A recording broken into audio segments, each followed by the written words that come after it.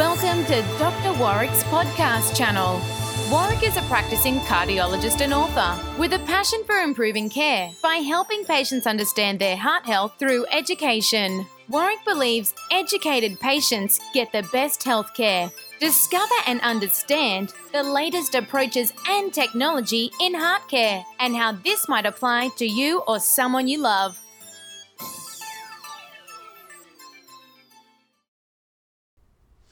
Hi, my name's Dr. Warwick Bishop and welcome to my podcast and videocast station. Today I'd like to share with you some bits and pieces about the valves in your heart and where technology is taking us.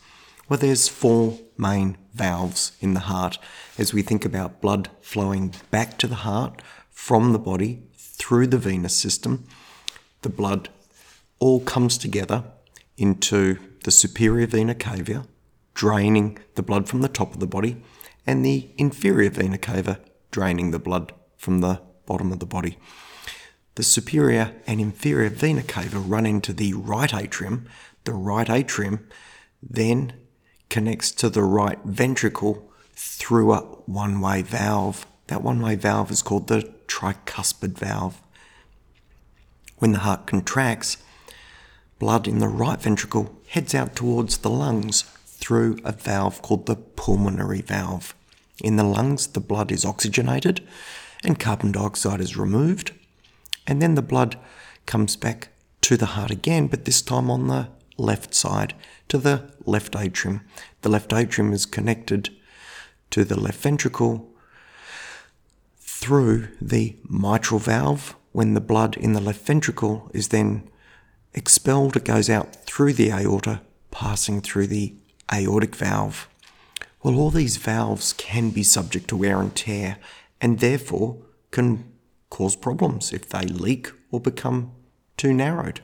And I wanted to share with you just some of the technology that's on the way to potentially help people with valve issues. Really interestingly is that we're seeing more and more opportunity of improving valve function or altering valve function or even deploying new valves through non-invasive techniques. And the way we describe that is percutaneously or through the skin without the need for major surgery. Well, probably one of the most common types of valve problems that we see is narrowing of the aortic valve. The main valve leading into the aorta as blood is expelled from the left ventricle. Well, a sticky aortic valve can be a real trouble, and we do see it at a rate of about 1% across the population. As people get older, and as people therefore have greater risk of going through surgery, it becomes more and more entertaining to think about techniques that can avoid people going through surgery. These percutaneous or transcatheter techniques, where literally access is obtained via a blood vessel in the leg. There's tubes and wires and deployment devices threaded from the leg back towards the heart through the diseased valve and deployment of a new valve, which is quite remarkable technology. It turns out this is becoming more and more accepted practice, and certainly for high-risk patients who have lots of risk of getting through surgery, it makes perfect sense. We're starting to see this technology being used more and more, however, in intermediate risk patients.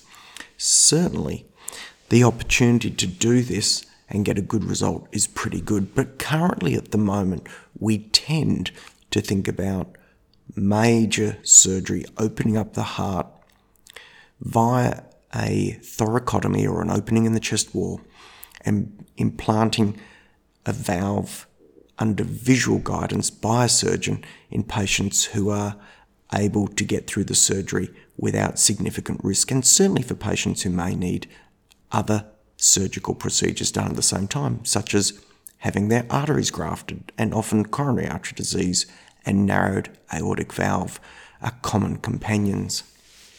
So we try and match up the patient's needs and risks with what might be a sensible way to try and deal with their valve issue. But quite remarkable technology. And this has been evolving over probably the last 5 to 10 years, and we're now seeing it as a fairly regular treatment option, particularly for that older, high-risk population. I've sent a good number of patients of mine for this procedure myself already and have had great results. The other valve that can cause a lot of trouble is the mitral valve. This is the one between the left atrium and the left ventricle. Now, if this valve leaks, which we sometimes see, there are techniques percutaneously that allow us to thread a device up through the leg into position to clip the two sides of the valve and oppose them together. This is called a transcatheter edge-to-edge repair. You don't need to remember that, but suffice to say there is technology for the mitral valve as well as the aortic valve. If we need to consider it, it is available, but it's not really as advanced as the aortic deployment technology. It's currently got some teething problems and really is for the very high-risk patients who just wouldn't get through surgery. When we compare the transcatheter edge-to-edge repair, there's about a 4% mortality rate at 30 days, probably reflecting that these patients are generally the sickest of the patients who would go for this sort of procedure. In comparison, the patients with severe mitral regurgitation who go through surgery and get a repair to their valve, if all goes well, overall, their 12-month mortality is 1%. So to a large degree, for our patients with mitral regurgitation, we would still opt for a surgical option unless we're really forced into a corner. It's important to remember as well that the transcatheter edge-to-edge repair isn't a stepping stone procedure to surgery, because the deployment of that device actually negates subsequent valve repair and will necessitate that valve is replaced completely. Not ideal, but important to be aware of. A very interesting space. Remember, the mitral valve is under considerable stress, as it will really represent and be under the load of the stress of the contraction of the left ventricle, which is systolic blood pressure at its maximum, so a high stress area as well.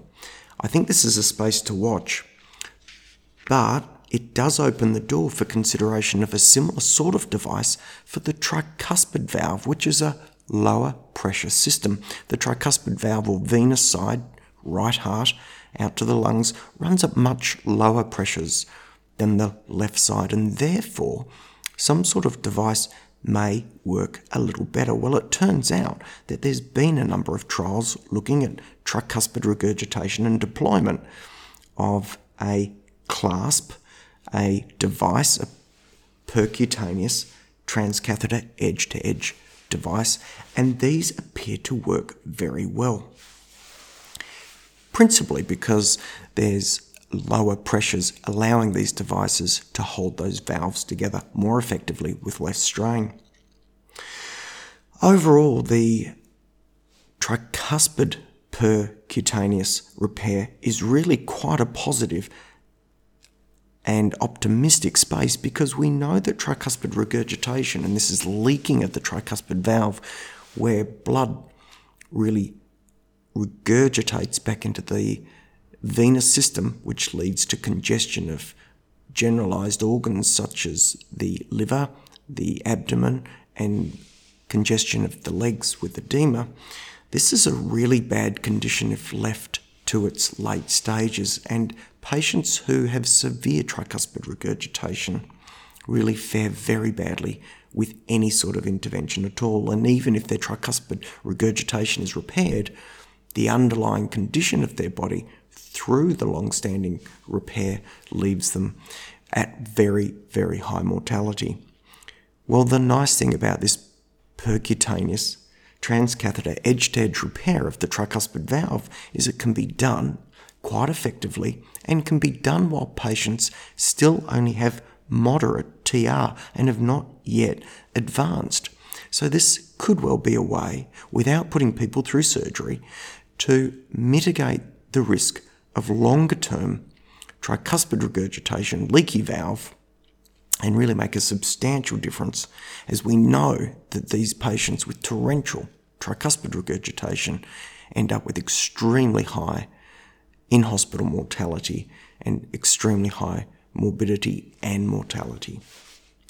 Well, an interesting space. We're going to see more and more of these fantastic techniques become available, but really, probably one of the most important things you can do is check out whether your valves are okay. Often we get a clue early on, and my practice these days is as part of a general workup to make sure I've had an up-to-date ultrasound of the patients I see.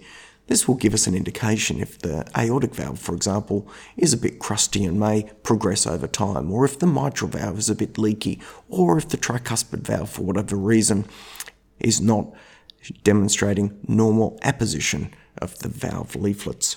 So, for you, make sure you're locked in with your GP for standard preventative and maintenance strategies. Perhaps see a cardiologist, consider a baseline echocardiogram, and because it's my soapbox, and because there's now Medicare rebate for it, I think it's really valuable to get a 24-hour blood pressure monitor. Why is that? Because blood pressure is one of the major bits of wear and tear on any of our valves. If you think about it, if the pressure's high, then the pressure on the valve is increased. So there you go. Think about getting your heart checked.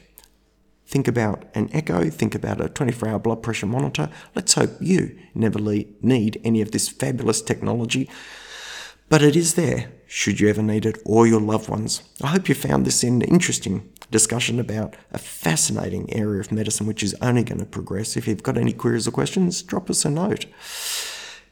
If you've got any suggestions, let us know as well. For now, however, I'm going to wish you the very best. I hope you live as well as possible for as long as possible. Take care, and bye for now.